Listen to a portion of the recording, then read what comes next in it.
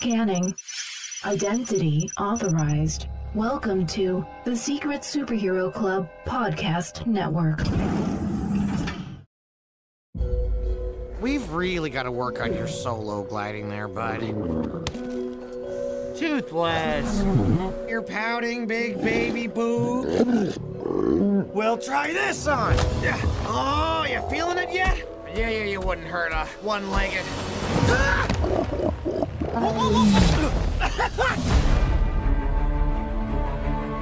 This is Burke. Life here is amazing. Dragons used to be a bit of a problem, but now they've all moved in. Did I tell you that you look amazing today? Because you do. And with Vikings on the backs of dragons, the world just got a whole lot bigger. This is amazing!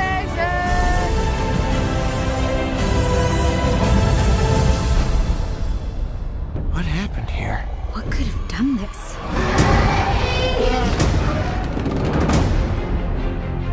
I bet you think you know a lot about dragons. Let me show you some of what you don't know. Should I know you? No. You were only a babe. But a mother never forgets. Unbelievable. You've been rescuing them.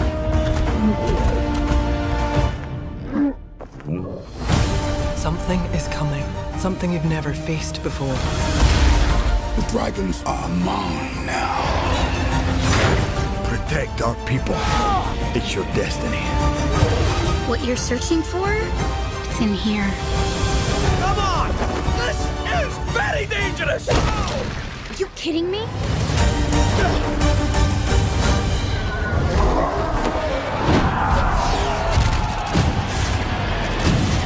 Come on, Toothless! Yeah, baby! Dragons and Vikings! Enemies again! Oh! You know that doesn't wash out. Welcome, everybody, to the Animation Station Podcast, episode 144. I'm Josh. I'm Hannah. And today we're joined by a very special guest, Hannah. How's it going, Hannah? Doing all right? I'm doing real well, Josh. I'm just kidding. We got Gavin, former co-host. He decided that he wanted to take his talents to South Beach and decided to, SoCal, and decided to leave us forever. I believe the closest beach to me is Huntington Beach, so I took my talents to Huntington Beach. There you go. See, we'll just say it that way. Yeah. Mm-hmm. He decided to move up, won a couple championships, and now he should come back. It's like, just pull a full LeBron and just come back. Just pull it. All right. Maybe I'll do that. Do you have Kyrie Irving on your team? Like, I got Hannah. Is there some talent? I got Hannah and Ashley. Oh, Hannah's good. I like Hannah. She's okay. like Kevin Love. I'll think about coming back. There you go. okay. And this episode is sponsored by Funimation Entertainment, and you'll hear a little bit about them a little bit later on the show. All right. So, Gavin, welcome back. So how's the Hilt Radio doing? No, that's not your thing. That's some other garbage podcast. Yep. So how's the Podcateers going? all this shade is being thrown around right now. I don't know how to handle it. Seriously. I love you, Hilt. Can't wait to see you next weekend. That's right. You got to see him first. Podcateers is going great.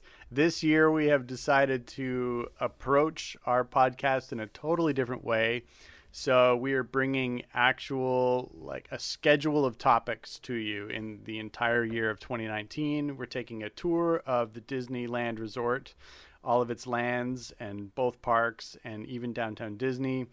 And we're giving you tons of history, tons of specific attraction history, and then tons of our own blue sky armchair Imagineering episodes where we just brainstorm awesome, crazy ideas we have for the parks. So it's really fun. If you love Disney and you love Disney parks, definitely tune in to us and give us a listen. We just have a lot of fun. So, are you going to talk about that one bench that's over by that one tree in the smokers area? You know, we probably are, because that is a fantastic bench. It's that's good. Where Michael Eisner dropped the famous funnel cake. That was the funnel cake. You know the funnel cake incident? I do not know the funnel cake incident, Joshua. Gavin will tell you. Like, listen to the show, and you'll hear about the Michael Eisner funnel cake incident. I think that's coming up in a couple episodes. Mm-hmm. Yes, it was. An infamous moment in Disney history. Mm-hmm. Yeah. Anyway, no, we're going to be talking about real Disney history, and but here's the thing, though. You could make that up, and we sold it so well that people will actually think that Michael Eisner dropped a funnel cake, or in this case, threw it at a small toddler, and that's the incident. I mean, honestly, I could actually picture Michael Eisner just taking a couple bites of a funnel cake and then just chucking it on the ground and demanding one of his assistants like throw it away for him, because he just seems like that kind of a tyrant. Well, no, because he wanted to make it more hip and everything for the kids, because he wanted to be cool. So he probably would have taken it and be like, "This is just a regular funnel cake," and so he threw it on the ground and was like, "Yeah, extreme." Just like that other Aliens ride and everything like that. Wow. There you go. Your knowledge of Disney history is impeccable. Do you know your Disney history? Yeah. Okay. They had that alien ride that scared kids. Yep. See? There you go. I remember. It's an alien that breaks out of a cage thing, goes like that. And it gets them. Yeah. That's Gavin. That's a thing. It's a ride. It was a ride. You should give tours at the park. I should. You're phenomenal. Next time I go, I'll do an unlocked tour, and I'll be like, and this is just a random street. I'm not, like, Disney built over this place called Main Street. It was an actual place that Disney purchased and just built over because the mouse is corrupt. So he was just like, he uprooted all these people, and now kicked out all the business owners, brought in only Disney Store employees. Yep. There you go. Genius. That sister's place that does the ice cream, it's not real ice cream. Is that what it's called? Are they the something sisters? Are you thinking of the Gibson Girl ice cream parlor? Yeah, okay. Gibson Girls. They're all sisters. Disney actually stole that from the Gibson sisters, renamed it the Gibson Girls, and that's not actually real ice cream. It's actually, are you ready for this one? It's actually the leftover foam from the It's a Small Ride, little water thing. They scoop up all that foam and put it into ice and, make ice cream out of it. That I don't know was where supposed there's to be foam at like It's a Small World, but that's Disney's secret, but you kind of just blew it. Oh, God. So Disney may be contacting you after this. Yeah. You hear a knock on the door. It's like, knock. It's like, ha-ha. Knock on the door. Oh. Oh, that was awful. That's not a good. That's not a good Mickey, Josh. I'm sorry. Bad Mickey. Amazing. All right. So, anybody have any news? Hannah, you got any news? Well, there was the new casting news for the Fruits Basket redub and remake. Yay! Yay! Caitlin Glass has been announced as director, and Laura has been recasted as Toru Honda. Yay! So very excited. Laura Bailey. Yeah, but friend of the show. Not really, but maybe one day. You wish, friend of the show. But that's Do you have any enemies of the show, or is everybody friends of the show? Enemies. I was about to throw out a name, but I won't. Were you about to say Todd Havercorn? Yes. Forget that guy. Screw that guy. What a punk. It's like I was about to say, you might have one. He doesn't listen to this show. The arch nemesis who does not know he is the arch nemesis. Yeah. Yeah. Intrigue. Well, it's one of those, when you say that you're going to be on the call and then blow Josh off and then don't respond to any of the emails afterwards. Yeah, arch enemy. Wasted my time. Well, with a lot of stuff that's been developing, that doesn't seem like too out of the box. Yeah, but this was a long time ago. But still. Yeah. He deserves to be in a box. All right, Gavin, you got anything? I have a couple items. The Pixar well, what studio. I've got, Hannah, it's actually Wow. Ghibli. Let the Gavin talk. That's Josh, that's a throwback still. for all of the older Uh-huh. listeners. Yep. So like, oh, Josh used to interrupt Gavin. For those of you who have forgotten, because Josh never talks about Pixar anymore, Josh hates the Pixar animation studio because none of the movies are up to his level. Hold on. Right? I don't hate them. I just think that nothing that they've only made one good movie. And the Bug's rest Life? of them are trash. Yeah, Bug's Life. Okay. That's No, the good one. I like a couple of them, so I can't say that.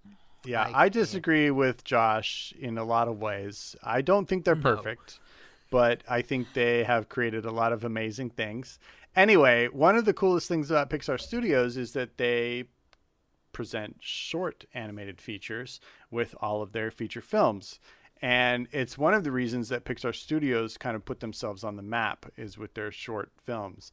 And they have expanded their shorts program and announced a couple weeks ago that they've got a new wing of their shorts program called Spark Shorts. And I have no idea if it's supposed to be related to Spark Notes. I don't know. It was kind of a weird name for me.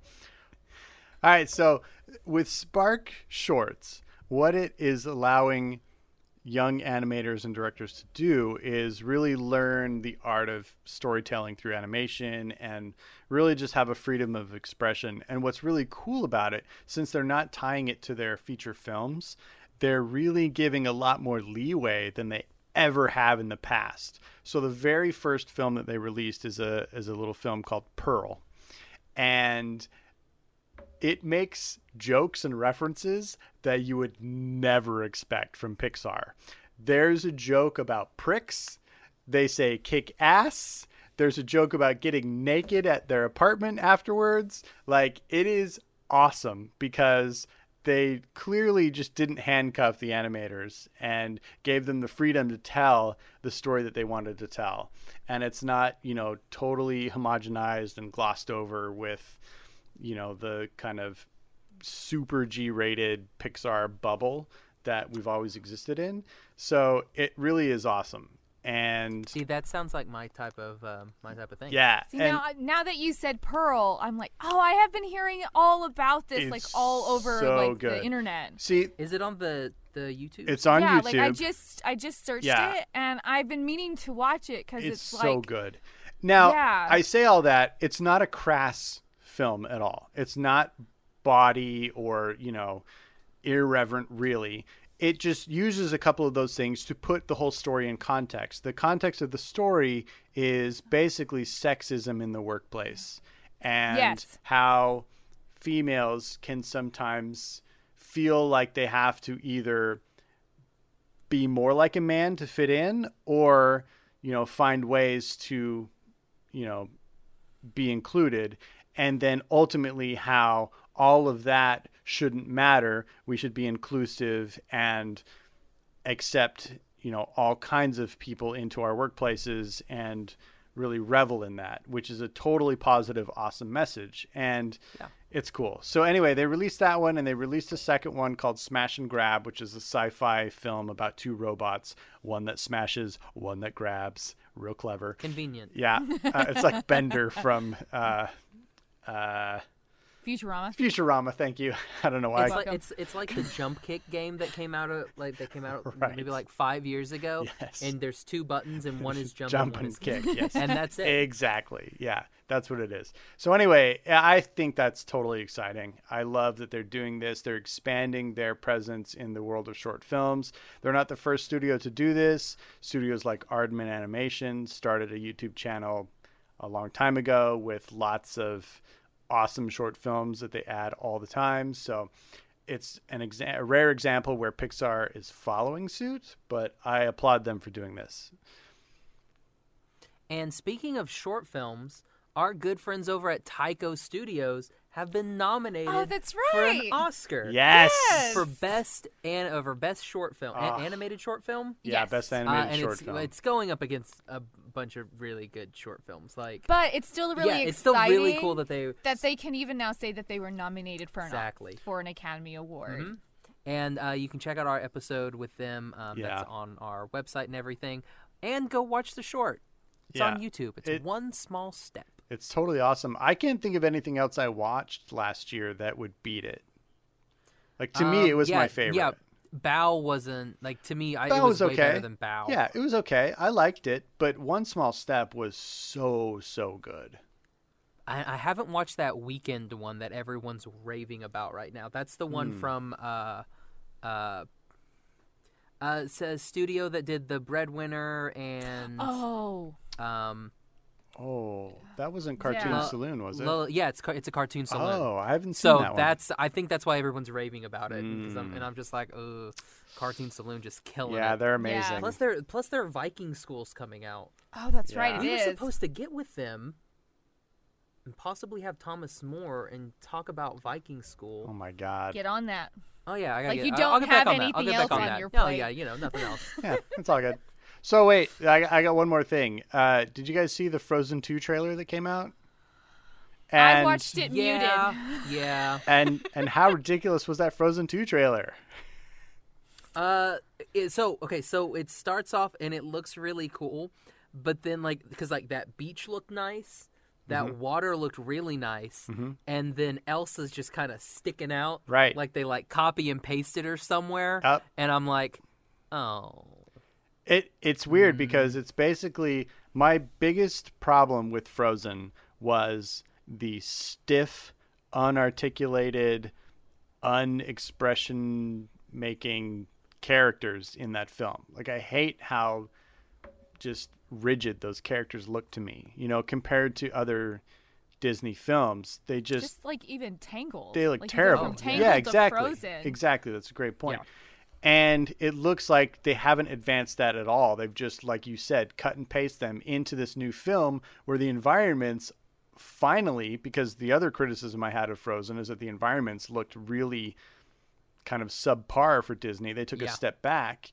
And this one looks like immaculate, super detailed, pristinely lit, amazing backgrounds with characters from 8 years ago. Like what? Exactly. What? Yeah, what it is looked this? it looked bizarre, and I was just like, huh. Well, this has always been my argument, really. It's like out of all of the films to make a sequel for, they went with Frozen. with Frozen. Well, not Tangled. I have some ideas on that, and I'll say that in a second. But what this preview... It was cool. Sorry, it was cool that they put Merida in it. Real quick, I saw Anna running through with her long hair, and I was like, Merida? Right? I'm so confused. She's on the hunt for tarts and bears. So it looks to me like it's a classic sequel scenario where they think, okay, the first film worked well. Let's just add more of that. So what we have is more confusing ice powers, which don't make sense. She can somehow freeze salt water. Yes. Which is interesting. And more caribou. That's what we get from this trailer. More ice powers, more caribou, epic. Like, and how is this a trailer? Anna killed a cameraman. Yeah. You can't forget she killed a cameraman. She did. She's got a sword now. Dead. Well, it's like I watched it with no sound, and I sat there and go, okay, I'm good. I don't need to watch it again. It's one of those where it looks like, oh, this is a feature-length movie. I thought they were going to do just like one of those little Frozen Pixar like Frozen Disney short things. Right. That's what it looks like. It's just with really nice backgrounds. And that's it's the like thing. I understand that this movie made the first one made so much money. It was such a pop culture hit that of course they're gonna try to ride on the wave. But I think they waited maybe a little too long. Yeah, you're right. Gavin's absolutely right. They didn't ride on the wave. Yeah. She walks across the water and jumps through the wave. No. What I'm saying is that they're trying to differentiate because the staying power of that movie was predicated on the stellar nature of that soundtrack. It was the music that made that film successful, not the story or the characters or the environments or anything. It was off the wall on every level except the music was top notch, right? Those songs were killer. And then they did 2 short films after that were all musicals. So the whole franchise up to this point is a musical. This trailer has little to no music in it whatsoever. It's I think dark, that's what they're banking it's on, epic. They're trying to differentiate it. And I think that that's a dumb move. Maybe they're trying to like make it more grown up. Well, what they may be trying to do too is like they're showing us this part right here because again, this was just a teaser. Yeah, this was so like they're gonna give us a dark teaser and maybe a semi-dark first trailer, and then they're gonna hit you with all of the music when the actual movie comes out. Because Disney has this problem with giving way too much away in trailers. Yeah. And they gave nothing away in this teaser, which was good. Right.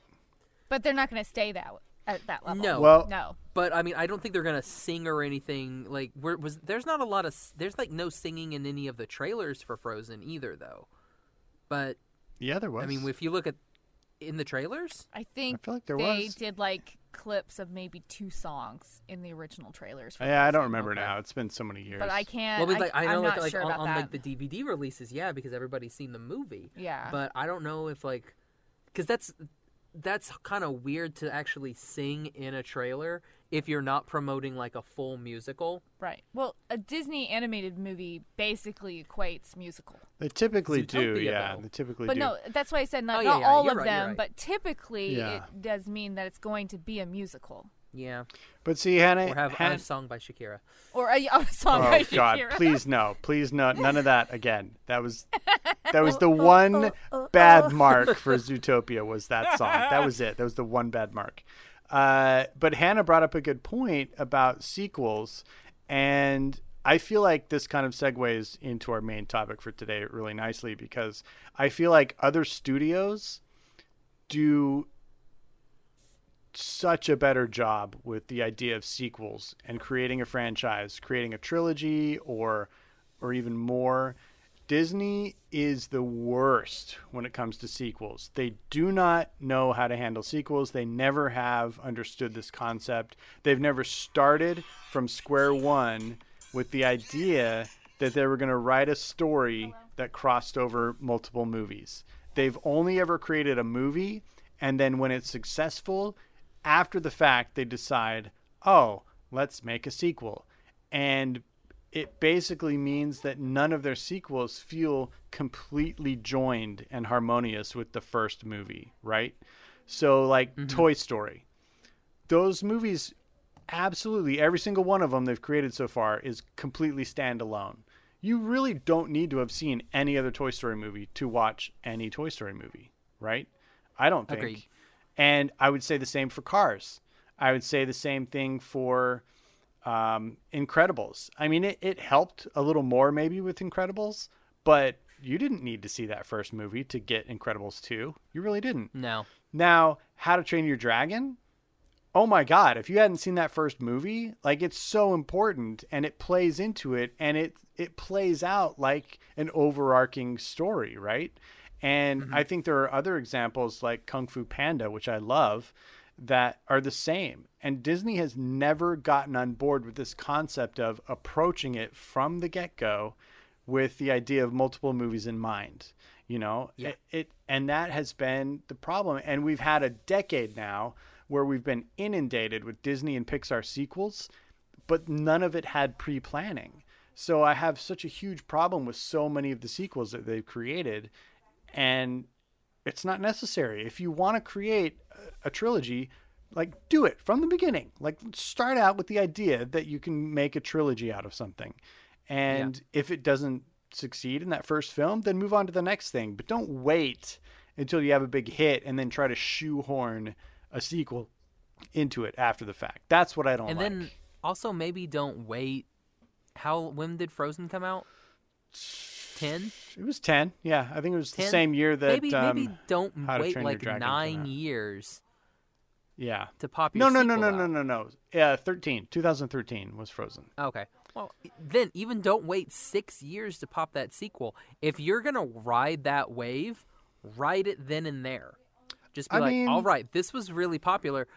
I mean, maybe do it 3 years. I don't mind the 6-year gap. I just mind that they didn't have the story for Frozen 2 already in mind or written when they released Frozen 1.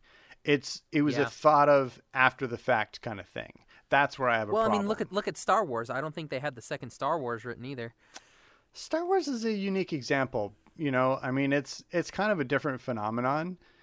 It's not it doesn't have like Frozen doesn't have the universal appeal that Star Wars did. So you can't get away with as much, right?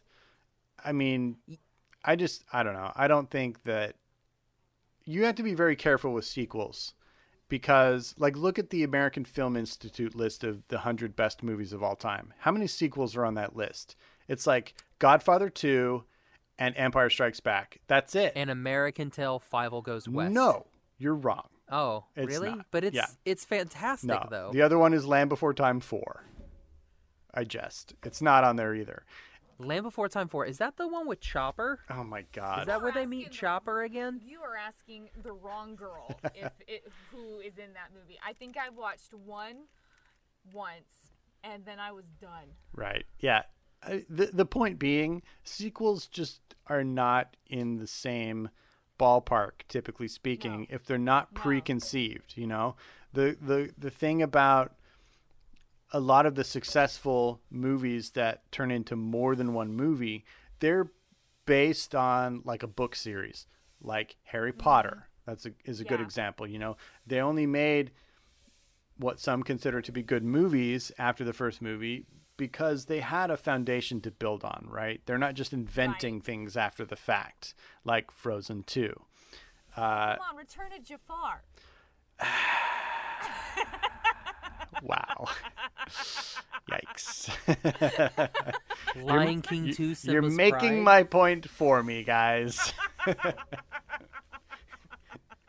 Anyway. No, it's like that. Like it's always a problem. Like when they say, "Oh, we're making a sequel," I'm always like, "Ooh, why do we have to do that?" Well, and to me, it just goes back to the fact that the reason that Disney put itself on the map, and then subsequently the reason that Pixar put itself on the map, is because every time out of the gun, they gave us something new and original and different and amazing. And now they've fallen into this plateau of sequel. And now we're on to number 3 and number 4 of some of these animated franchises. And it's not warranted.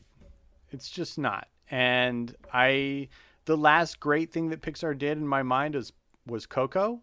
And the last great thing that Disney did was Zootopia. And those are years ago now. Yeah. And it's like disappointing because it's like they're powerhouses. So we expect them to be coming out with like these great things all the time. And then it's like, oh, this one thing made us a lot of money. So let's just see if we can change it up just a little bit and just turn around and make more money off of it later. But lucky enough for us animation nerds, DreamWorks, Sony, Warner Brothers, Illumination, Aardman, Laika, all these studios are making fantastic freaking movies all the time. Yes. By the way, Land Before Time 4 was Journey Through the Mists. Okay. Yeah, that's the one where they meet the other little brontosaurus. Oh, okay. Yeah, and while doing a bit of digging, I did find out something interesting. The actor who nobody cares. The actor who in Disney's Newsies who played Spot Conlon, the dude from like Yonkers, or was he Queens? Is he the slingshot guy? He's the one with the Billy Club. Oh, okay, yeah. The Irish one. Yeah, he played Littlefoot in the first Land Before Time movie. What? Yeah, nice. Gabriel Damon. Nice. Well, alrighty then. Yeah. So, you know, I kind of put them in the same category, Land Before Time and Ice Age. I kind of prefer the Ice Age movies, just to be honest. I kind of prefer the Land Before Time ones. I'm in the gray area where I just don't care about either franchise. Well, but speaking of franchises that we do care about, let's talk about How to Train Your Dragon 2. Yes. The second of the How to Train Your Dragon films. Whoop, whoop. Hey, Gazoon type. So now everybody's favorite part. We're gonna read the synopsis from the back of the box. Read it. Get ready for more fire-breathing action in the exciting sequel, How to Train Your Dragon 2, featuring an unforgettable new adventure. I love the tone of voice you're using. Thank you. When Hiccup and Toothless Just actually, I should do it like my crappy Jay Baruchel. Yes, please. Like, do it. Oh God, how does it go? When Hiccup and Toothless discover. No, that's awful. That's pretty good. Terrible. That's pretty good. It was better the last episode. It was better last episode. Yes. Yeah, kind of more like this a little bit. Yes! There we go. When Hiccup and Toothless discover a secret ice cave filled with hundreds of dragons and a mysterious dragon rider, the two friends find themselves at the center of an epic battle to save the future of men and dragons. That's like Harold's Hagome. Hagome! It's amazing. I love this movie. It's such a good movie. Yeah. So now, so this will be a fun one because mine's gonna be a little bit weird. Okay. So Hannah, when was the first time you saw this movie? First time I saw this movie? Mm-hmm. I think the day it came out. Good Lord. Look at you. Yeah, because it came out and I was like, more dragons! Yes. And I was like in the theater that day. Yeah. Gavi? I definitely saw it opening weekend. I don't know if I saw it opening day, but definitely opening weekend. I was already a huge fan of the first film and could not wait for this second film to come out. Side note, since you guys got to review the first film last episode, I'm going to throw in my ranking real quick. And I wonder what it could be. I solidly give How to Train Your Dragon 5 Jiminy Crickets. It's one of my favorite animated films of this century so far. I absolutely adore it. The storytelling, the animation at the time, it has taken a couple of hits as it has aged, but the animation at the time was amazing. The action was stellar. The character design was ridiculous. I can still watch it over and over and over again. I don't know if you guys are in the same sandbox as I am, but if it's a movie that I love the story and characters of, I kind of don't mind if the animation has aged a little bit. Like Jurassic Park. Exactly, like Jurassic Park. It's like if it's aged a little bit, I still don't mind too much because it's like I'm still so engaged in the characters and what is happening in the story. And so it's like I'll kind of ignore if it's aged a little bit in animation-wise because I still love it as its whole so much. I agree. It's the same with Starship Troopers for me. Even though that movie has not aged at all, it's still perfect. Okay. Seriously, it's still perfect. Drank the Heinlein Kool-Aid. How long has it been since you've watched Starship December. Troopers? Oh, so you've watched it finally recently? Cause I watched it for my birthday. Because I know when we talked last about it, you were kind of scared to rewatch it because it had been a while, and you were scared it wasn't going to live up to the memory. Mm-hmm. I think that was December. Okay. And then I watched it for my birthday, and I was like, no, it's fine. It's fine. Seriously, watch it. It's still good. Because they did that same, because it came out almost the same, very close, maybe 2 years after Jurassic Park. So they were still using a lot of the same type of special effects and everything, and they were using puppets for a lot of the shots. And that looks really good still because it's puppets.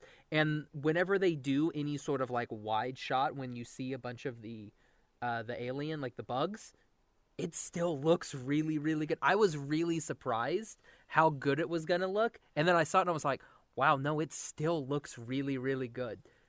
I was very it still looks better than some of the CG that unfortunately my favorite comic book company has in Titans. So but I think that's a difference between a movie and a TV show, though. Yeah.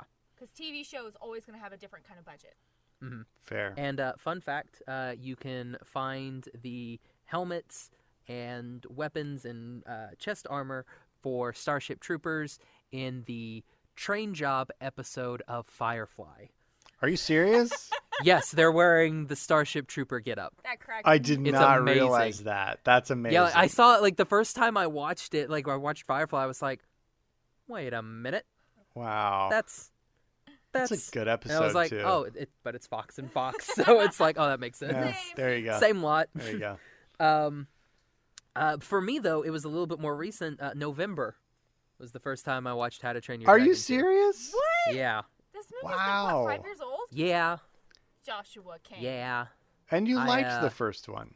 I did like the first one, but I don't know what. I should have suspected when he asked when was the first time you watched this movie. Yeah. I set it up. I set it up. Well, because like I had heard that somebody died. Spoilers. I had heard that somebody died, and I was like, I'm sad. Yeah. I don't want to watch because I liked the first one so much, and I liked all the characters that I didn't want anybody to die. I knew that there was going to be death, and as I'm watching this movie, I'm like, I know who it's going to be. Well, you're not going to guess who it is in the third one. Well, that's fair. Don't spoil that because we haven't seen it yet, Nope. I don't think. That's next week. Right. Yeah! But I think that's one of the things that makes this such a compelling series is that there is risk of peril. Where so many other studios, that we've already mentioned on this particular episode, wouldn't put anything in peril like that. And it ups the stakes and it makes you a little more invested. And I totally appreciate that. It's one of the reasons I truly, truly love this series because it just feels so real in its intensity. Right. It's a Viking world, and it feels like when you're watching these movies that it's not just like a bleached or rose-colored version of a Viking world. It's like Hiccup loses his foot in the first movie. Yeah. Although I will say there's a shocking lack of blood because there are many, many injuries and 0 drops of blood. But that's typical. That's like typical American children animation. That's also there. typical PG animation. That's typical, fair. Yeah. That's fair. Yeah, unless it was the 80s. Or like, because remember in the 90s anime, blood was like they colored it gray, so it wasn't technically blood. Mm-hmm. Yeah. Or you make somebody a Vulcan, so that way you can have green blood, and you're just like, that's how we get around the censors. Yeah. Or you do Samurai Jack and you make them all cyborgs, and so it's all just like oil. Well, it's like in Gravity Falls, because Disney is still kind of afraid of blood. So it's like when they had like a little bitty bit of blood on Dipper's nose in Gravity Falls, like the censors were like, oh snap, there's blood, we can't do this. Oh my gosh, half the kids the age watching Disney go out and like play M-rated games. Get over yourself. Yeah, but it's Disney though. They're a family-friendly company. Unless you're a twin in Oregon. Anyway. So the cast for How to Train Your Dragon 2. Pretty much the same as How to Train Your Dragon 1, except with the addition of one Cate Blanchett. My lady! We've got the we've villain got character. The villain, yes. And we've got Jay Baruchel as Hiccup, Cate Blanchett as Volca, Gerard Butler as Stoic, Craig Ferguson as Gobber, America Ferrera as Astrid, Jonah Hill as Snotlout, Christopher Mintz-Plasse, I don't know how to pronounce his name. Plasse as Fishlegs, T.J. Miller as Toughnut, Kristen Wiig as Roughnut. We also get introduced to Mr. Kit Harington, Jon Snow himself as Eret, son of Eret. Oh, is that who that is? That is Eret, son of Eret. And then nice. I'm going to butcher the name. I slaughter his name every time I try to say it. Jimon Hansu? Demon. I think you've done a much better job than I ever would have with that name. These are big bad guys. I'm putting more like Korean in it, like Hansu. Than like African. Yeah. As Drago, Bloodfist. He was fantastic. Oh which gosh, is like the so most good. D&D character name. Like, it's like, who are you? Hell It's like, yes. oh, it's the villain. What's his name? You must go find and defeat Drago Bloodfist. Be like, yeah, that makes sense. Yep. It's like he's not like a mathematician, this Drago Bloodfist guy. He's a killer man. And he kills them He just wants to take over all the dragons. like you do. For what? And like that's a great point when Hiccup like confronts him and he's like, "So what did you do all this for? Just for like ultimate power?" And he's just like, yeah. "Yeah." It's like, "So what are you going to do?" Like, I got dragons, so I can do anything. yeah, whatever I want, really. Yep. Now, I will say, this How to Train Your Dragon 2 does have, like, sequelitis, where it's not as good as the first one. For me, it's, like, way more predictable than the first one was. And plot-wise, they did some stuff that I strongly disagree with, but I still love the movie as a whole. And we'll get, those are Hannah's first impressions. We'll get to Volka's breast size a little bit later on in the episode. We talked about that in the other episode. So Gavin, so I mean, it's weird. Like we start off with this movie, and it's like Quidditch with dragons and sheep. No, I dig it though. It's really kind of cool. Because what kid would not come up with a game like that when all of a sudden I have a dragon as a best friend? What am I gonna do now? We're gonna make a game. My dragon's faster than your dragon. Exactly. Yeah. I will say, I love the interactions between, you know, the characters, like all the guys trying to get Rough Nut, and I'm just like, because they all know Astrid is like, they always like, oh yeah, Astrid's with Hiccup. We better stop.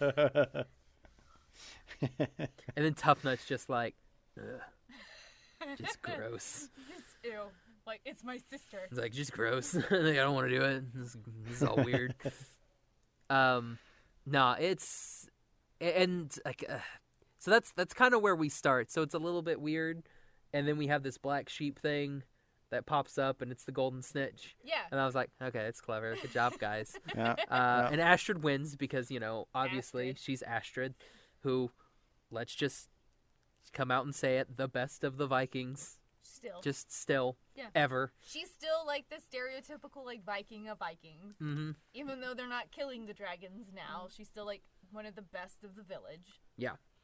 And during this time, while Astrid wins, Hiccup is off mapping islands. Yeah, just mapping islands and doing his little fly thing, testing out his glider, and which is dope. Yeah, and I want to do that. Well, you can. He's got a new suit. Yeah, he's got a new suit. He's got a cool knife. He's got a shiv now. Yeah, he keeps conveniently on his. Better than a shiv. The guy's like a master blacksmith. I don't know. This looks like a shiv. It's sturdy. We'll just say it that way. Shiv. It's a sturdy shiv. So yeah, he's off mapping all this stuff, and you know, Toothless and him, you know, getting into all the good stuff, being friends. Dragon saliva does not come out, which we do learn. Like it stains, so we have that fun thing. Yeah, and that's basically all that's kind of happened so far. Yeah. So far. First part of the movie. I do like that when we first see Astrid and we see Hiccup, it's clear that they've aged them a few years. Yeah. And this movie is set 5 years in the future from the first movie, and I do like that they gave them a slightly aged look. I really appreciated that detail. So remember last episode where we were trying to think how old they were, and we were like they were 12, 13? Yeah. They were 15. They were 15 in the first movie. They were 20 in the second movie. We're just used to I can see that. Like looking older now. I guess, yeah. Yeah. But that's one thing I do appreciate about this movie. Instead of just like with the expectation that, okay, so it's been a couple years since this movie's been out, and so we're going to gear this movie to the same age group we did when the first movie came out. No, they were like, okay, so the people who saw this first movie and loved it, they're now 5 years older. Mm-hmm. So let's kind of maybe aim the movie at them because now they're older, which I really appreciate. And it's like I respect that they did that because, I mean, the reason the first one was quite successful, we're now older, so why not cater to people who are older? Mm-hmm. And then we kind of see a part where there's some smoke on the horizon. Always. And so, obviously, Hiccup and Astrid, like you do, go and investigate the smoke. Because, you know, in a world with dragons, always investigate smoke, apparently. So they go out and investigate, and they come down to this fort, and it's been blown to smithereens. And we find out that it's dragon trappers, which apparently are a thing. Not Trapper John AMD, but they are like dragon trappers. And they want to get them dragons. So, and that's actually where we get to meet after, which one is it gets Astrid gets captured. What is the name of her dragon? Gavin, what is the name of her dragon? Fantastic question. She calls it something. Oh, man. What is it? Vamp, everyone. See, I have to admit, one of my favorite parts of this movie is Eret and the causing reaction of the other single lady on the Isle of Berk. So we get to meet Eret, son of Eret, which is I don't know, one of my favorite Stormfly. One of my favorite characters, like new characters in here. Like I like Valka, Cate Blanchett's character, but at the same time, like Eret, son of Eret, right? I mean, bro, it's Jon Snow. Especially with how rough. You like them? You like them biceps, do you? Oh my goodness gracious! And they were like, "We're gonna zoom in on these biceps." They zoomed all the way. We're gonna give you some vein action here. We're also gonna give you some nice little glistenings. We're gonna give. It's all for Roughnut. Oh my gosh, yeah. Oh my gosh, and she's like drooling over it. It's hilarious. Like, and everyone is so offended. It's like, oh, me likey. I dig it so much. Kristen Wiig, by the way, phenomenal in this. A++ job. I never would have known that was Kristen Wiig. Exactly. Yeah. It's one of those you're like, they just got some like really, like surfer chick off the coast here. They like picked her up and were like, all right, you go. It's like everybody like else. T.J. Miller. Yeah, like, exactly. No, they found him like behind a dumpster, like at a Subway, trying to sell weed, and they were like, T.J. Miller, and he was like, yeah. But no, like everybody, you can kind of hear their character. Well, especially Jay Baruchel because he plays Jay Baruchel in every movie. But you hear all of their characters, and then you hear Kristen Wiig, and you're just like, that doesn't sound anything like Kristen Wiig. And I always like it when they like mask one person. Right? Yeah, it's so good. Yeah. Well, there's a lot of reasons why I love these movies, and one of the reasons is that they keep true to a lot of like Viking culture in these movies. Mm-hmm. Mm-hmm. I'm not going to go into it because it's a little adult, but I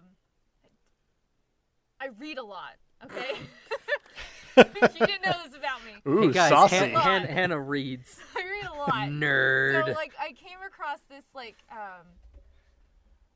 one of these, like, she was doing like an analysis of How to Train Your Dragon and like how Viking culture was, and I'm like, oh my gosh, I didn't even notice that, and it's so cool because it continues. Because Hiccup has like braids in his hair now that he's older, and he's starting to get a little bit of the beard. I love how when Astrid is trying to be like, no, you're great. I mean, you're fine. Like, she starts messing with his braid and is like braiding his little braid. I was like, oh, it's adorable. So cute. And when they're like, ripping each other, and he's trying to be his dad and be like, oh, Hiccup, and she's like, yeah, Dad, and does the shoulders, and he's like, I don't do the shoulder thing. It's fantastic. It's good. I love the development of just their relationship. I like that they pepper in a lot of casual kisses in there because it's so real and so like enjoyable to watch. Like so many animated films are so sterilized from even the simple peck on the cheek that it just becomes unreal. It did seem like there's a lot of times where they're laughing, and it's supposed to be they're like, oh, you're gonna laugh in the theater too. But when you watch it, it just looked like they're over-laughing a lot. Oh, so it's like their version of a laugh track? Yes. So, like, they're, like, over-laughing. So, like, when they're messing with each other, they're like, ha, ha, ha, ha, ha. And you're like, I mean, it was a good joke, but, I mean, it wasn't, like... But for me, it's inevitable. I always laugh at the part that no one else laughs at. So, I mean, I probably didn't even notice it because I wasn't even thinking about it. Like, Cate Blanchett does it, too. When she does one, like... She's like, ha, ha, ha, ha, ha. Like, big mouth, open, everything. I was just like, not super funny, but I mean, very little criticism from Josh. Very little criticisms. Right. Like, minuscule, like adolescent dragon criticisms. Itty bitties. So yeah, they find Eret, son of Eret, and they figure out about these dragon trappers and Drago, and so Hiccup goes home, and Astrid. He doesn't just leave her there. That would have been a weird part of the movie. It's like, Astrid, you stay here, and then he just goes back to Burke. Well, like, you stay here with Jon Snow. Well, because like here at the same time, it's like Stoic kind of wants to step down as village leader, as the chief. What is his official title? Chief. Is it chief? Just chief. The chief of the Isle of Chieftain. And he wants Hiccup to take over for him, and Hiccup's just like, I've got to finish my map. And Exactly. It's like, I've got to do all this other stuff before I can take over for you, Dad. Sorry. You know, like you do. Like most sons. Like I most wouldn't want to teenagers. take it. But like, I don't want to be in the family business, Dad. I want to run an island. It's like, I want to go out and be free. I want to just get in my, Hop on my dragon. I want to get in my 94 Pinto and just drive, man. You know? El Camino. I want to get in my El Camino and just go. What is Toothless? Toothless like a... He'd be like a Volkswagen. No. Really? I think it'd be like a Jaguar. That's what I'm thinking. Like an old Jag? Like an old classic sports car. All right. Okay. That's what I'm thinking. Because, I mean, Toothless is like the best of the dragons. It's like a 66 Mustang. Yeah. Like the or like a 67 Charger or a 66 Mustang. So kind of like in that ballpark. That's all what right. I'm thinking when I think Toothless. Okay. Yeah. Now what's his name? Jonah Hill's character. That's an El Camino, right? It's like a total El Camino. Yeah, he's an El Camino, or maybe like a 1980s Trans Am. Oh yeah. Shout out to the Trans Am. Oh my gosh. Good lord. That's a whole thing. But yeah, so they go back and it turns out that so Hiccup tells his dad about Drago, and his dad knows Drago because they went there was a chieftain meeting because they fought in Rocky IV. No, that's Drago's son Ivan. Oh, my bad. I know you got confused. It is a rocky Isle of Burke. So, please, that's the only thing that these action movies lack is a good Rocky style montage. You see Hiccup like training, right? And then you just see Drago. See, know what's great about that? Like that Rocky IV montage, like Rocky's training and everything, and then it goes over to Drago, and he's just like steroids. Yes. Yeah. It's just like cool. Rocky beats steroids. Good job, Steroids America. and communism. The same thing, kind of the same. So yeah, we find out that there was this chieftain meeting, and then Drago was like, "I can control the dragons." He likes to yell a lot apparently, and twirl his stick thing. That's how his main form of communication in this movie. So that happens. And yeah, ends up killing all of these chieftains except for Stoic. He makes it out conveniently because he's telling the story afterwards, which is very convenient. So unlike 300, he made it out of the massacre and made it out. So good job, Gerard. You did it. So he decides that we're going to put everybody on lockdown. No dragons or island anybody. Burkians can get off of the... Burkians seems like a weird like Star Trek thing. Burkians can't get off the island. So obviously Hiccup and Astrid, they run away. Like you do. Well, what else does Hiccup do? He hops on his... Whittles. He makes things. Invents, yeah. But mostly... he flies toothless. Yeah, he does that. It would kind of be weird if he's just sitting at home. So he goes out. They go out and they go to Eret, son of Eret, and this really nice scene of he gives up. I thought that was really really cool. Like it's a nice little funny scene where like we give up. Like here, I'm gonna throw the net on Astrid. You can take the dragons. We're good. Blah blah blah blah blah. So I thought that was really, really nice. It's a really funny scene. Hold on just one second. Vincent. A ring, a ring, a ring. Hey, David. Hey, Josh. How are you, man? Good. What's up, man? Hey, I wanted to see, are you able to jump into a stream between 7 and 8? Between 7 and 8? Yeah, I can probably do that.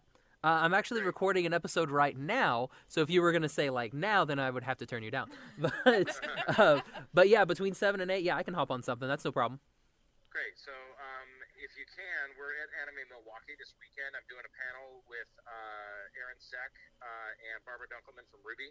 Yep. And what I'd like is for you to basically tap the key, and I will try to bring you in as an admin, as a moderator, and bring you in so that you can ask them a question. Okay, sweet. That sounds awesome. Cool. So yeah, just if you as long as you tap the key, you'll be waiting there. I should be able to manually add you in myself. So then just tap the key, and then just have a good question for RWBY, for either Barbara, Aaron, or both. Okay, will do. Awesome. Thanks, man. No problem. Thanks, David. Okay, bye. Bye. God, David Vincent has called. You're such a player, man. Always. You know me. You're plugged in. I'm hustling. That's all I do is hustle. Oh, boy. Are you able to bring an extra chair? I don't know if I'm going to make it to D&D now. You know? If I gotta... Well, we gotta... My services have been requested. We've got... Yeah, I got like 40 minutes. All right. Sorry. So I like the fact that they go out and they do this whole entire thing, and I thought that was a really nice scene where they, turn themselves in. I thought it was really, really cool. It's probably one of my favorite scenes in here, like comedic-wise. Yeah. It's one of my favorites. Mm-hmm. I do like the way that it's set up, and I actually feel frustration that the gang, which you're about to tell this part next, but the gang shows up and kind of foils his original plan, because I kind of wanted to see his original plan come to fruition. Right? Because, Astrid's on board the entire time. Yeah. And, yeah, she played along, which was great. Mm-hmm. It would have been a really cool scene to see. But it just shows, how well these characters are executed, because that's exactly what all of them would do. Yeah. They would all come back. Or they would all try to save. They're like, we gotta save Hiccup, and we gotta save Astrid. And so I love, how in vain that, it's you feel that frustration that Hiccup's plan got, foiled, but then you're kind of okay, everybody's doing what they do. Mm-hmm. And then, everybody comes back. That's where Wonderful Roughnut meets Aerith and becomes, infatuated. With hearts and sparkles and floating things. I do love he's firing the nets and she's just take me. That's great. So they come out and Hiccup obviously is Deuce's dad, I'm out, I'm gonna go do my thing. So he runs away. And then Stoic and Gobber go out to bring him home. But then we have this really cool scene, and visually spectacular scene, where Hiccup's flying through the clouds, and then he meets this other dragon rider, and there's this part where Toothless is kind of hovering, so standing still, using its wings, and it's beating all these clouds around, and it is a fantastic looking shot. It looks gorgeous, all these nice billowy everything just kind of floating around. It looks so nice. No, agreed. Oh, okay. I was hoping somebody else would be like, yeah, I like clouds. Yep, sure is. Cool. Gavin, take it from here. Putting you on the spot. I love that scene. It's one of my favorite scenes in the film too. I agree. The cinematography there is really sweet. He's kind of flying right above this layer of clouds.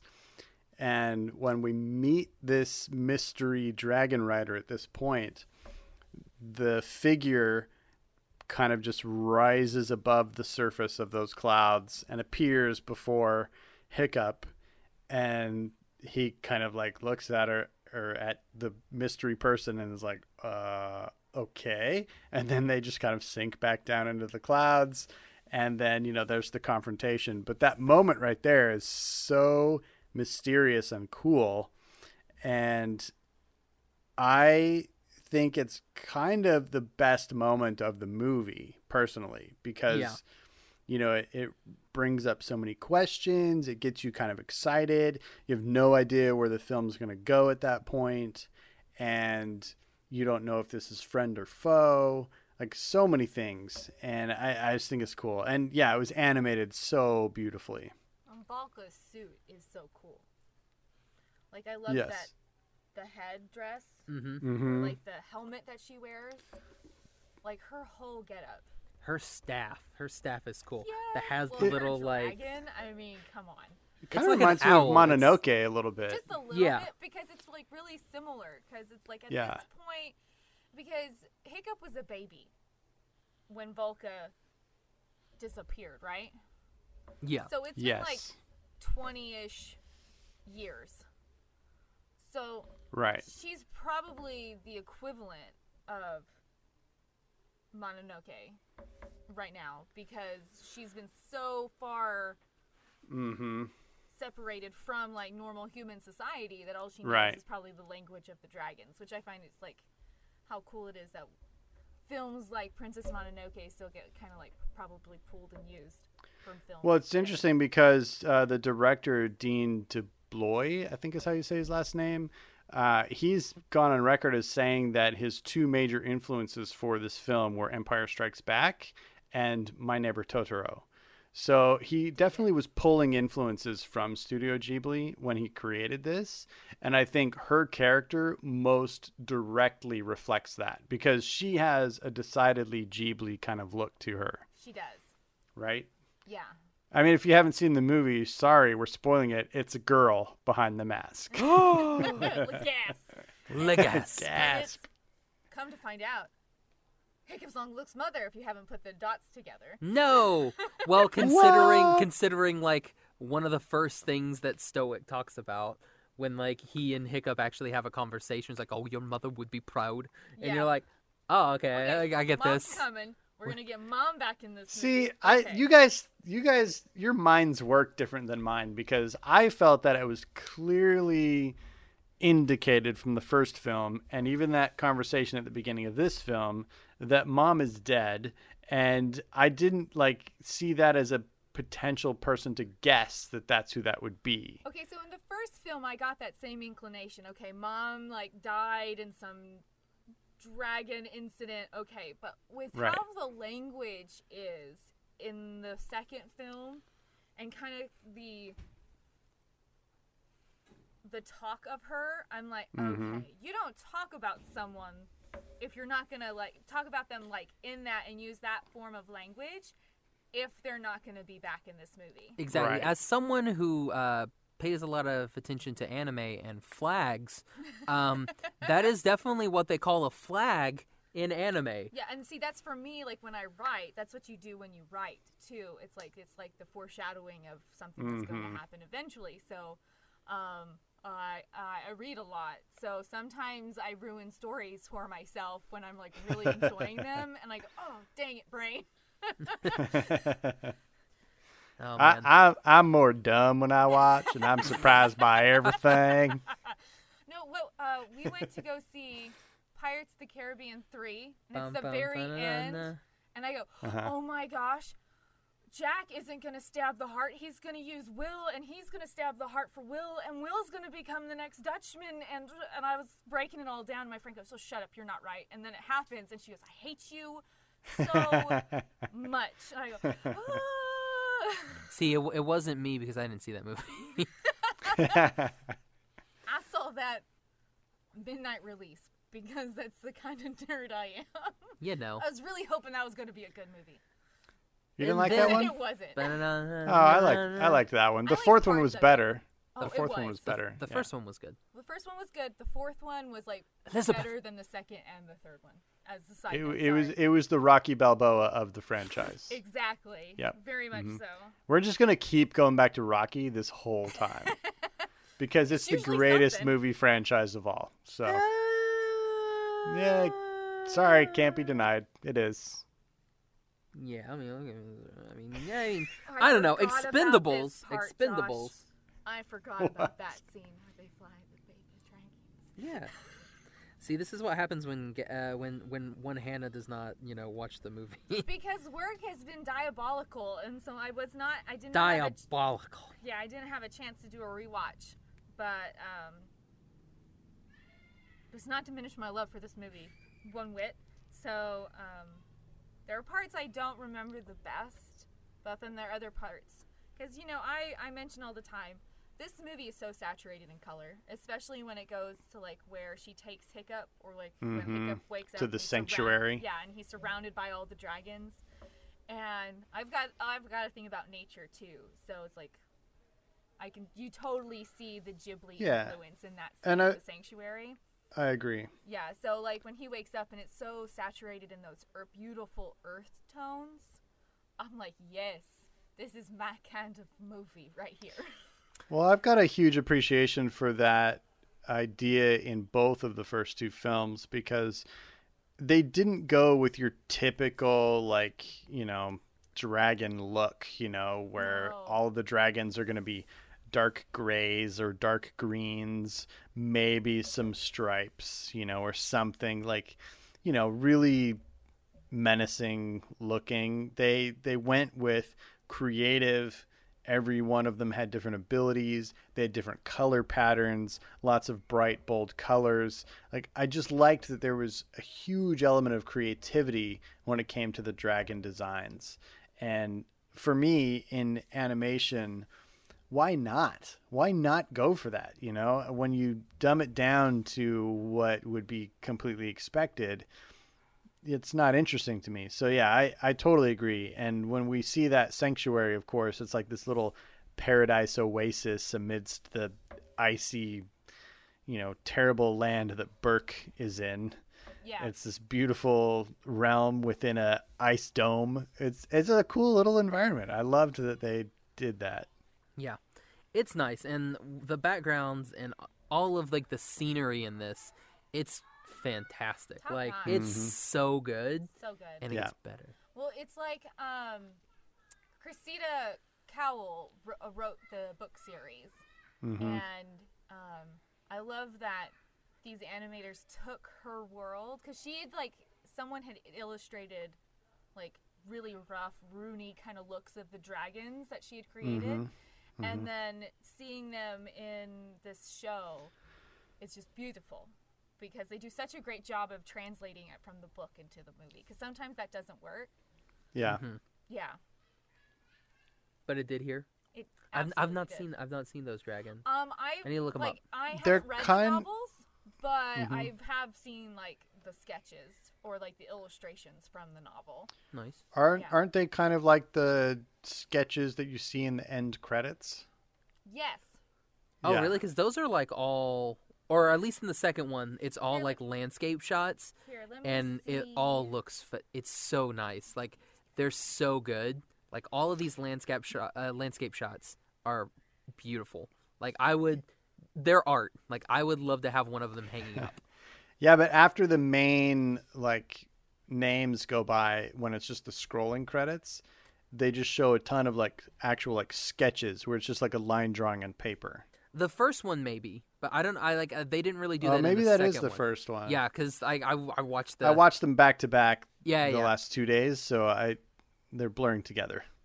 It makes sense. Yeah, and that would make sense more for the first movie. Because, they're the only way that they have these is, like, the drawings and everything. Yeah. With Fish Legs is, Volo's Guide to Monsters. That's how they look. That's cool. So we have this, and Stoic and Gobber come back, and they find Hiccup. And then, oh no, what do you know? We meet Mom again. And then we break into song. We break into song, and the song is very reminiscent of that Hi Delilah song from The Prince of Egypt. Yeah, I can kind of see that. I didn't really equate the two. It's very kind of like this very rustic type of song that would be sung like at like parties and gatherings, it's like a folk and stuff song. Like that. Very much like a folk song. So yeah, I got a little like a little warm fuzzies in my heart, and I was like, oh, Prince of Egypt. It's actually in that scene. that I foresaw what happened to Stoic. Oh yeah, he was not gonna make it. Yeah, that he was gonna be the big casualty of this movie. Like in that moment, I was like, all right, this is like the trading of parenting. Oh my God! Over I don't know how you like, think that way. Like I cannot. Because Gavin, man, the flags were there. The flags were definitely there. Yeah, like when they're like, "Let's go home." Like, will we be together when we go home? And you're like, "Yeah, that's the language you use when you know a death is kind of being foreshadowed in a scene."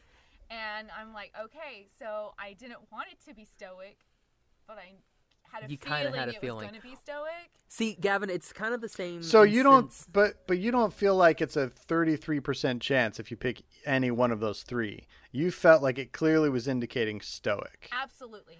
Because when your character basically goes and it's like, oh yeah, I've got a like say it's a movie and they're like, yeah, my wife's pregnant, I'm gonna meet my daughter back home. That character's gonna die. Yep. When somebody's like, I'll see you when we get home. Or it's like... You're going to be dead. Yeah, it's like, you're not going to make it. That's just the way those go. Yeah. That's the way the death flags start flying. Yeah. Or hey, I'm on the away team. Let me put on my red shirt. No. See, that's not really a... command. Yeah, it depends on what we're talking about. Yeah, which Star Trek? Because OG Star Trek That's fair. Command. It was mainly, yeah. A lot of blue shirts die. Yeah. Especially the first couple episodes because like there's just like those generic blue like scrubs that people wear. Yeah, we started differentiating between like who was what. Yeah. Because they were able to get a budget. A little bit. They actually showed, oh, this show's gonna be successful. No, for me, a lot of stuff with like Volca actually like made me upset. That. Now it's like, all of a sudden, okay, like, she's abandoned her son. Yeah, I agree. Yeah. She's an upsetting character to me. Yeah, she is. Character That's why I like Eret, son of Eret, better. Because it's like, I love Kate Blanchett. I think she does a fantastic job as the character. I think Volca's character design is fantastic. But the execution of that character for me was upsetting. I'm not going to say disappointing. I'm just going to say upsetting because that's what it was for me. Because it's like you've been gone and now you want back into your son's life. And then the writers were like, okay, so then we're going to take the only stable parent this person has had. Yeah. And give the flight risk back to this child. Okay, this is great. Yeah. This is great writing. You know. Yeah, it's too easy. Like I don't believe that Hiccup is going to be that accepting that fast. Yeah. You know, it's the core problem that I had with the story of Frozen. Yeah. I didn't believe that Anna, having been given the cold shoulder and absolutely shunned with a capital S by her sister for her entire upbringing, all of a sudden is going to throw everything she has into saving her sister. Yeah. You know, like with no moment to reconnect, like instantly is ready to do that. I don't buy that. And so, yeah, this suffers from that a little bit too. It seemed a little too easy that now it's a little different because Hiccup has always felt like an outsider and he definitely has an immediate connection with her because of the things that they're interested in. Right. Yeah. Similar. So it's a little different, but yeah, it's like the same vein. So it's like a story trope I do not enjoy. Right. Her character upsets me, but to be fair, Stoic upsets me a little too because, geez Louise, the guy just will not ever listen to Hiccup. You know, Hiccup cannot get a word through his father's ear holes to save his life. And then his mom comes back and he's like, oh yeah. Then he becomes like this completely different character. Can I go social justice warrior for a second? No. Do it. It's like, if you look at Stoic, he's like the perfect representation of toxic masculinity. Like, right. In my life, Stoic is like pretty much like my dad. Where he is like, I'm a man's man, and all my sons are going to be a man's man. And I'm like, oh, okay. And it's like no softness, you know, it's like emotions are for behind the doors where no one can see them. And that's how like Stoic kind of starts out in the first film. And there's progression for him, but I think Sure. until like Volca comes back, it's like it's like what you just said, Josh. He becomes like this completely different character. Yeah. And which is, I guess, typical for that world of toxic masculinity. Once the female's back in the picture, I'm a different person. I'm a better person. Yeah. Sure. You know? And then Hiccup is like good masculinity. Good masculinity. Good masculinity. Yeah. He's a great representation of that. It's like where he's still masculine. Slight of build. Yeah, he's still masculine, but it's okay to be interested in things that might not be societal norms. Yeah. You know? And like what expectations are placed on you that he can still fulfill those, but maybe in a different way. Yeah. That's what I like about like the characters in these movies too. Yeah. Yeah. I agree with that. Yeah, and so then we find out that Drago has, because our wonderful friends have been super smart, they're like, let's go find, like, everybody's taking too long, let's go find our friends. So Astrid and the gang, and then Astrid tries to pull this like, well, he's the real Dragon Master, and he's better than you, and yeah, we're like so cool. And then he's like, all right, we'll go kill him. And they're like, oh shoot, didn't think about that plan. Should have thought that this killer man may want to kill the person that we just talked up. Yeah.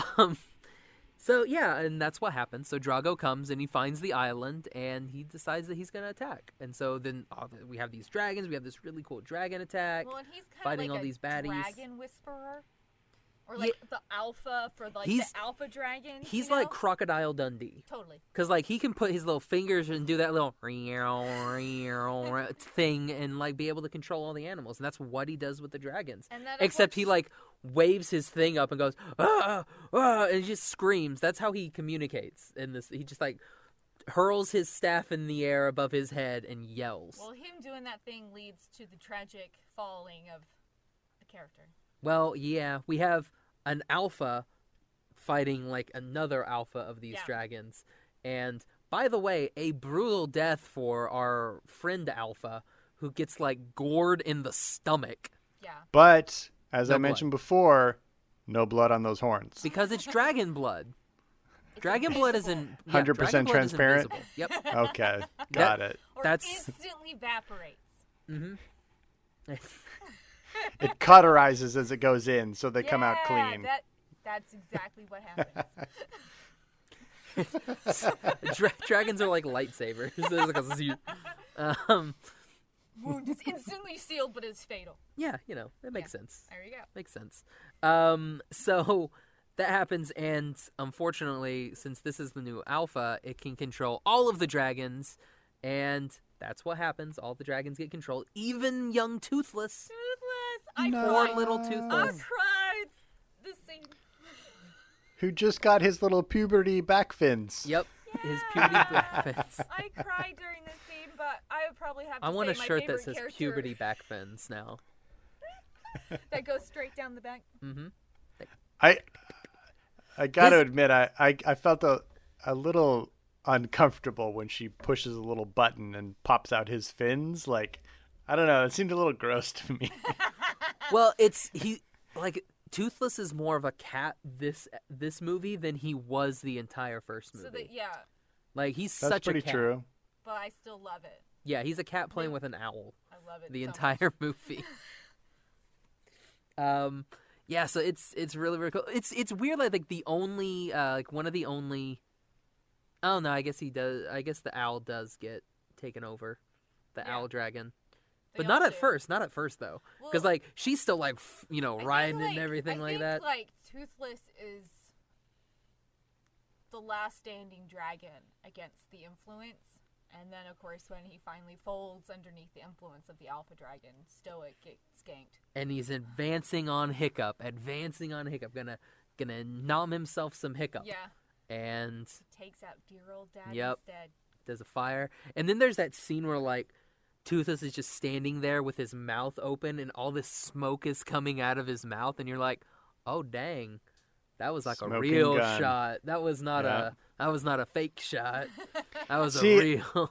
Leading up to that moment, though, I think is one of the best pieces of animation in this film, and that's that whole sprint that Stoic does from the mountainside down to his son's side.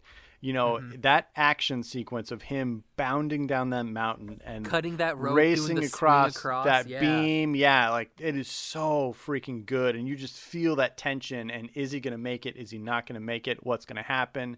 They timed that and filmed that so well. I love it. I think it's one of the best moments of the film. Yeah, and it's a really good running scene.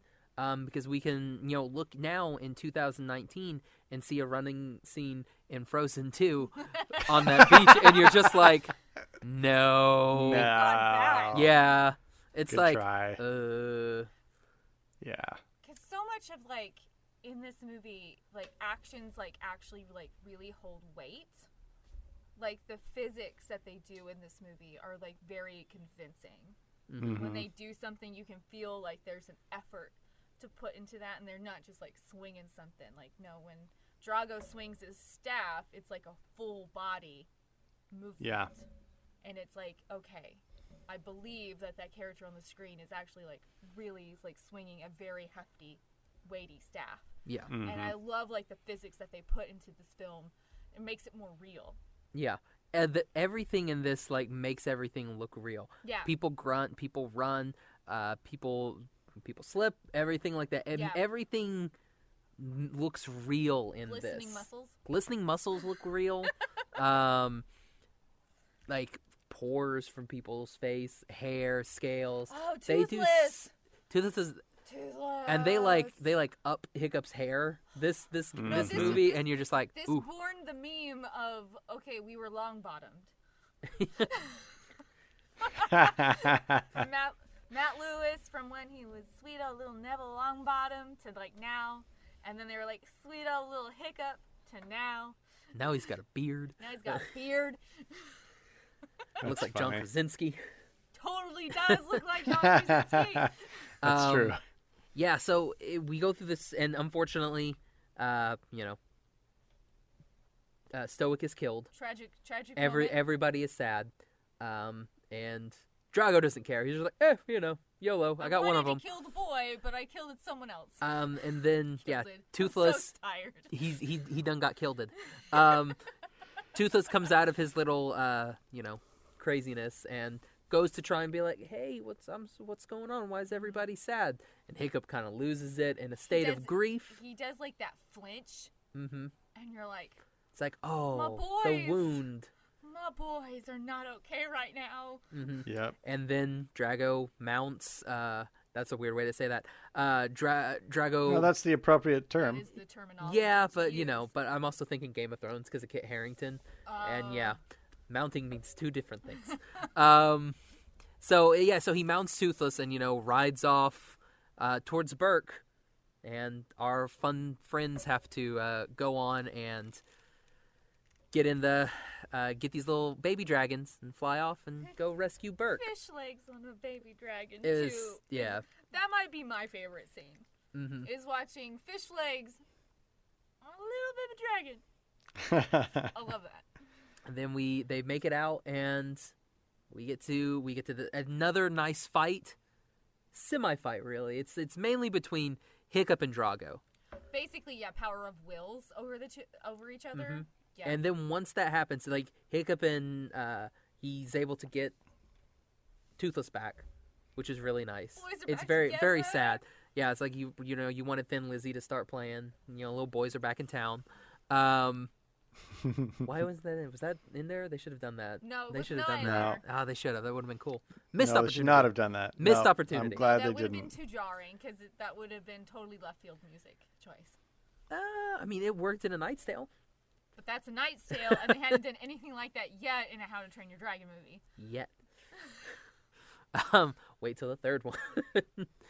It's Killer Queen. It's weird. It's a weird. Continue on with it. All right, yeah. So they fight, and yes, and I don't really know what happens because we have this part with Toothless, and he becomes the new alpha because he's like pew pew pew pew fighting the current alpha, Big Dragon Boy. Yeah. We'll call him Big Boy. So he starts fighting Big Boy and is peppering him, and then all the other dragons kind of go over to Toothless, and then they start peppering Big Boy, and then Big Boy loses a tusk, and it's like, I don't want to play. You guys are mean. And then like goes into the water, and then I think Drago drowns. There's maybe. Yeah, I think so. Like for me, that scene actually made a whole lot of sense because I read a lot, and nerd. And one of the common themes about like asserting dominance is protection, because Hiccup and Toothless are not doing this for like power; they're doing this to save everyone. They're doing it for money. Wrong character. Oh, okay. That's Eret. Son of Eret. So it's like when like the more dominant an alpha is, it's more like how strong their protective instincts are. And through Hiccup and Toothless's connection, it's like Toothless naturally, yes, then would become, because they do all of these things to improve life for the Isle of Berk, for the humans and the dragons alike. And it's like they see an injustice, they have to fix it. So naturally, yes, for me, it made sense that Toothless would then win out on this fight, because he's not there for the power, he's there to protect everyone. Gotcha. Yeah. That's good. And obviously, happy ending at the end. Hiccup is crowned new chieftain. Stoic's not there. Well, but it's he gets bittersweet. It's a bittersweet ending. But they Naruto him and give him a nice, cool, statue, just like the Hokages. Oh. Gavin didn't get or that like reference. Prince of Egypt, which you mentioned before. Oh yeah. That makes sense. Yes. Speaking of doing it for the money, I feel like since this movie, they designed it to look like it was set in Norway, and that also is the case for Frozen. And Frozen is related in many ways to the movie Tangled. I feel like Eret, son of Eret, at some point had to have pulled a job with Flynn Rider. I just feel like they had to have pulled a job at some point together. There's all the crossovers with Tangled. They remind me each other so much. Check your phone. I sent I saw that. Yeah, with Astrid and Hiccup as Rapunzel and Flynn. Yeah. Yeah, I could see that movie. Actually and that dude's cosplay is dope. Well, it's it's actually ridiculous. like a super common like theme in fandom world to have Hiccup, Rapunzel, Jack from Rise of the Guardians. Yeah. And Merida running around together as like a squad. Really? Yes. That's interesting. It's a pretty common theme that I run across a whole lot. And then Frozen Because she reads came out. because she's a nerd. I read a lot. Nerd. This whole episode is about Hannah flexing about how much exactly. she reads. She's just like, hey guys, my name's Hannah. I read. I read. a lot. I read more than you.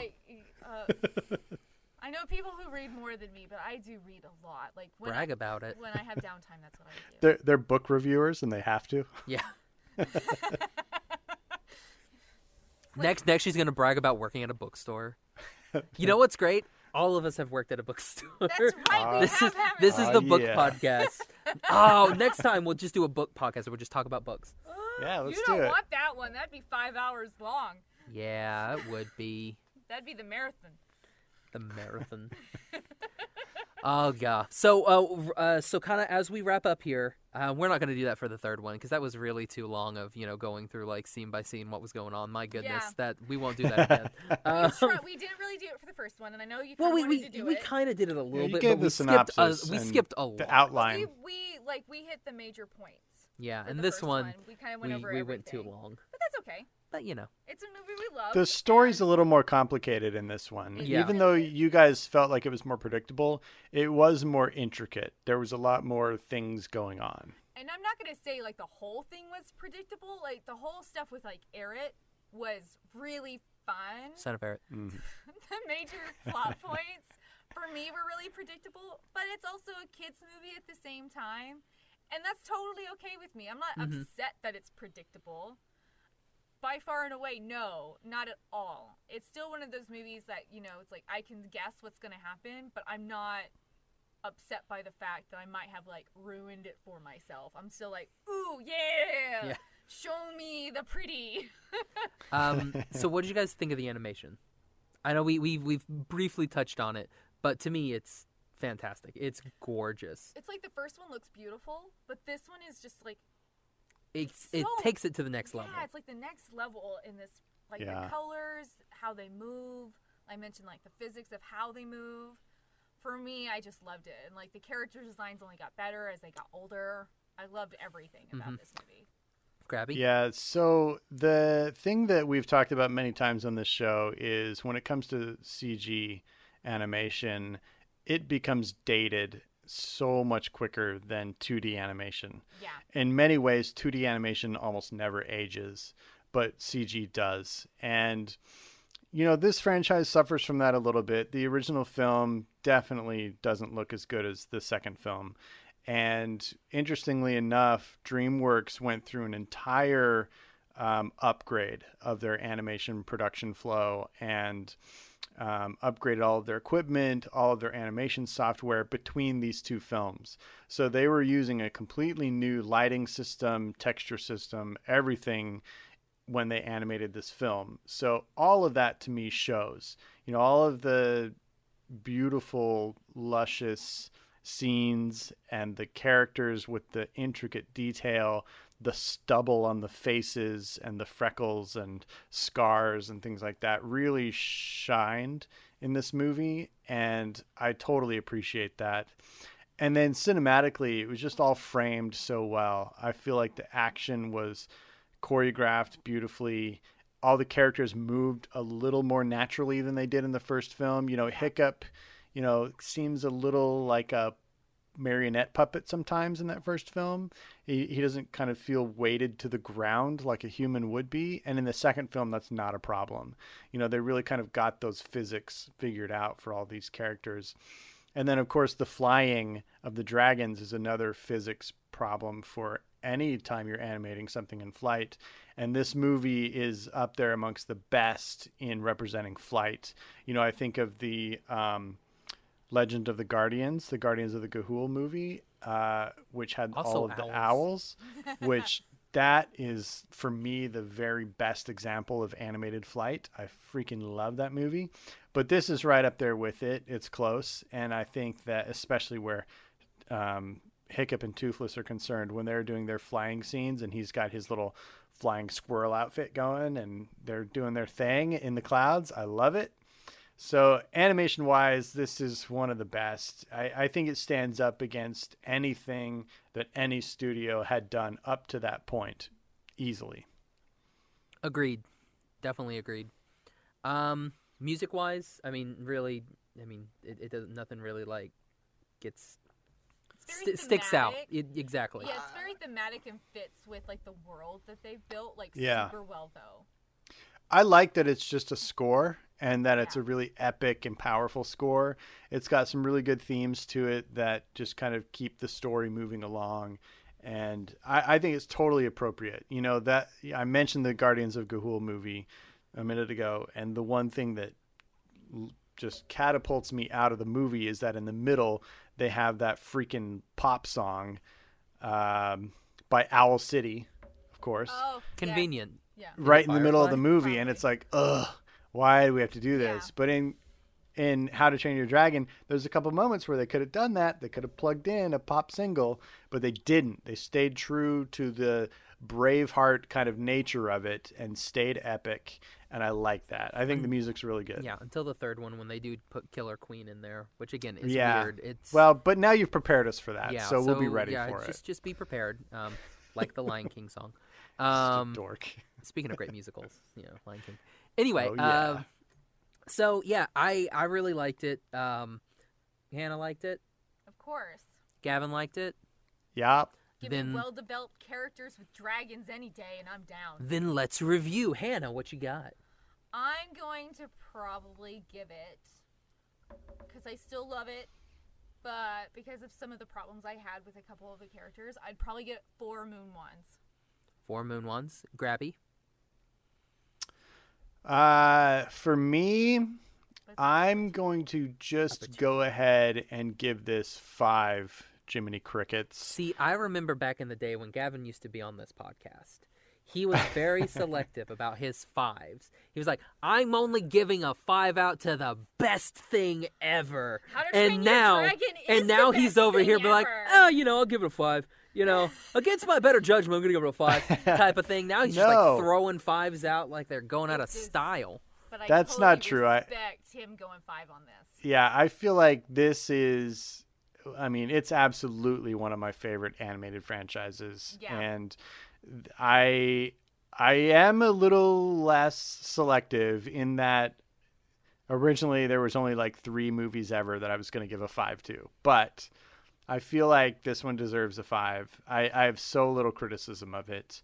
And we didn't even talk about Drago that much, but I think as a villain, his character design was fan-freaking-tastic. Yes. His face and his like crooked mouth, it was amazing. Oh, I forgot. Sorry, to interrupt, kind of going off of Drago, when Snotlout's dragon like fires shoots fire at him, and he does his cloak thing, and the fire, like the dragon breath is like coming off his breath and everything like that, and it's like pooling into like magma. It's a good scene too. It's a good scene. Yeah, it looks so really good. This movie, so good. I agree. So anyway, I give this a 5 because it's amazing. There are very few movies that have come out in the last 6 to 10 years that stand up to this. It's fantastic. Yeah. Unfortunately, I'm going to have to give this a 5 Dipper Pines as well. It's like there are parts, like I do agree with Hannah. There are parts where I'm just like, I'm not sure about this, like these character. Yeah, like it just like gets the way knocked these down. work. Since I don't do like points, it's still like a really strong. See, 4. like cool people, we don't do points, Gavin. I'd probably give it like a 4.75 or something like that. A really strong 4. But I mean, Gavin's on here. If you want to give it a 4.75, yeah. 4 I like you, being accurate.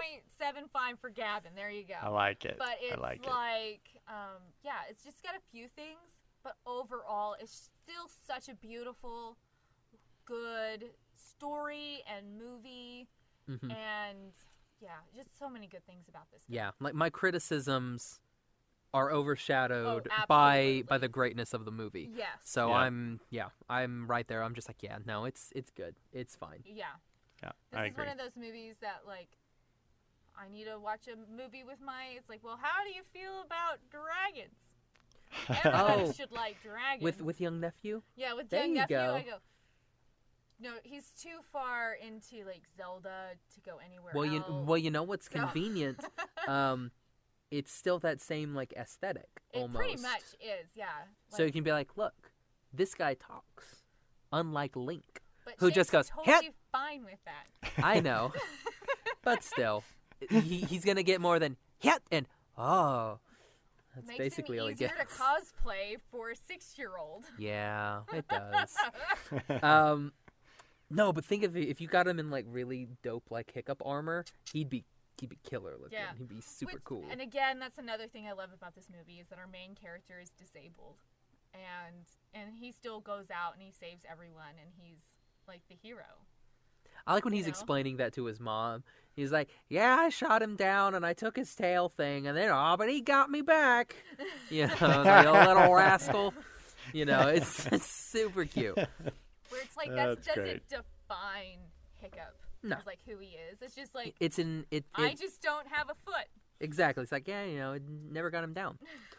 Speaking of never getting you down, this episode is brought to you by Funimation. Our good friends over at Funimation are giving all ASP listeners 2 free weeks of anime. That's 2 free weeks of anime. That's ridiculous. If you do that right, you can binge like 5 shows. Yes, if you're playing your cards right, off correctly. Take all your vacation. All the shows. And you know what you can do while you're doing this? So you can watch like all kinds of really cool anime like My Hero Academia, Space Dandy, Cowboy Bebop, Samurai Champloo. You can also go watch a little bit of Fruits Basket, now streaming on Funimation. Pluggy plug, and then get ready for our Fruits Basket episode later on in March, as we get ready for the new season. or new reboot. Your show. Reboot season. Just show. The new show. The new show. The new Fruits Basket. So Gavin, I know, you're kind of like on the fence with some anime, but here we're going to give you these 2 free weeks so that you can actually go and you can watch yourself some anime. And then after that, it's only $5.99 per month. So yeah, you get your 2 free weeks and then $5.99, which is cheaper than Crunchyroll, like less cheaper than than basically everything. Yeah. And what's even better, no ads. You get that free, no ads. Beautiful. It's fantastic. And all our listeners have to do is just click on the link in the show notes, and it will take you right there so you can get your free anime. So Funimation and the ASP, you should be watching. I don't know if that's their thing anymore. I think it still is. You should be watching. I always think of the surround sound system. Yeah. All around. You. Those are the best. Oh man, if we could, if only you could change that from like left to right channel, right? Yeah, while she does that, that would have been cool. Oh man, so it goes around you. Yeah, nerds. Oh man, Gavin, it was fun. Thanks for coming on again. Hannah, it was also fun. Thanks for coming on again. Any chance to talk about my boys? Oh, speaking of the boys, it's time Hannah and Josh are on an episode. It's time for the K-pop corner. Okay, I knew this was coming eventually. The K-pop corner. We're not going to subject. But EXO. Always. EXO. I can't help myself. I'm trying not to start talking about So I changed my, on my, my Alexa. Phone ringing? Oh yeah. No, I'm leaving your phone ringing in there when it's playing ka-ching. I changed my thing on my Alexa to Shine by Pentagon. Of course you did. So I wake up and it's like it's this piano ba-da-dum bum ba-dum and you're just like Good morning. And then you get that Nokia so good. So Gavin, where can everybody find you? That was the K-pop corner. Thanks for stopping by. Our little step in and then step out. No, that was a good K-pop corner. Everybody can find me on Instagram at Gavin Otteson Art. You can find me co-hosting the Podcateers podcast at Podcateers on all of the things. You know what's great about the Podcateers? We've had their co-host on, but they've never had any of us on, which is kind of mean. Just saying. We should have you on, man. No, I don't like Disney. When you come out during the expo and you get to experience the parks again, we'll have you on to talk about your experience in the parks. But nothing in the parks changes. Like, what has changed in the Disneyland park since I was last there? A little something called Star Wars Land, my friend. Makes a good point. But is it good Star Wars Land? We don't know yet. Is it episode 1? We won't know until June. Oh, as long as there's pod racing. First thing I want to do, like, if they don't have a pod racing ride, that's a missed opportunity. It's like Universal Studios doesn't have anything for How to Train Your Dragon. Yeah. They do in Dubai. You've seen the DreamWorks park that they built in Dubai? No. They have a How to Train Your Dragon ride. So now we have to go to Dubai. It's a suspended track. It's not good. You can do ride-through videos on YouTube. It's not good. It's not. In concept, it's amazing. In concept, it's amazing, but it's not on the level of like Disney or Universal Studios. Yeah, because it's like when you go to Universal, they have like the Shrek 4D experience, and then you have the Minion experience, and you're like, okay, I want to ride a dragon. Yeah. Go to Pandora World of Avatar and ride a Banshee instead. I'll get right on that. Come with me, Gavin. We'll go to Disney World. I'm down. Instead of the land. Yep. All right, Hannah, where can everybody find you? You guys can always find me on Twitter and Instagram at @ASillyRed. You can find me on Twitter and Instagram at Josh L. Kane. You can find the podcast on Instagram at Animation Station Podcast. Oh, gosh. Yeah, I know it's been a while, but I'm going to make you do Instagram at Animation Station Podcast. I said Instagram at Animation Station Podcast. Oh, I thought you said Facebook. No, Instagram. You can find us on Instagram at Animation Station Podcast. Facebook, Animation Station Podcast. Tumblr, Animation Station Podcast. Twitter at Animate Podcast. And on our website, Animation Station podcast.com. Yep. Hey. And you can find all of our episodes on iTunes. And Stitcher. Google Play. And Podbean. Nice. There we go. Basically anywhere that you can download a podcast, we are there. We also have our Unlocked streams every Wednesday night on Unlocked. So check those out. Absolutely free. Download those. Come say hi. Chat with us. Chat with us live. Sometimes Hannah's here. Gavin's never here. But sometimes Hannah's here. Sometimes Hannah's not working. You know what? I will be in when I'm there. I'm getting in on a Wednesday. So that is a Wednesday night Unlocked stream. Hey. Gavin, you may be on an Unlocked stream. Ooh, awesome. Sounds fun. There you go. All right, so this was fun. Thanks for coming on, Gavin. We'll see you back in 6 years. Thanks for having me. So for the Animation Station podcast, I'm Josh. I'm Hannah. I'm Gavin. Bye-bye, little butterfly. Jogiwa. Made you look.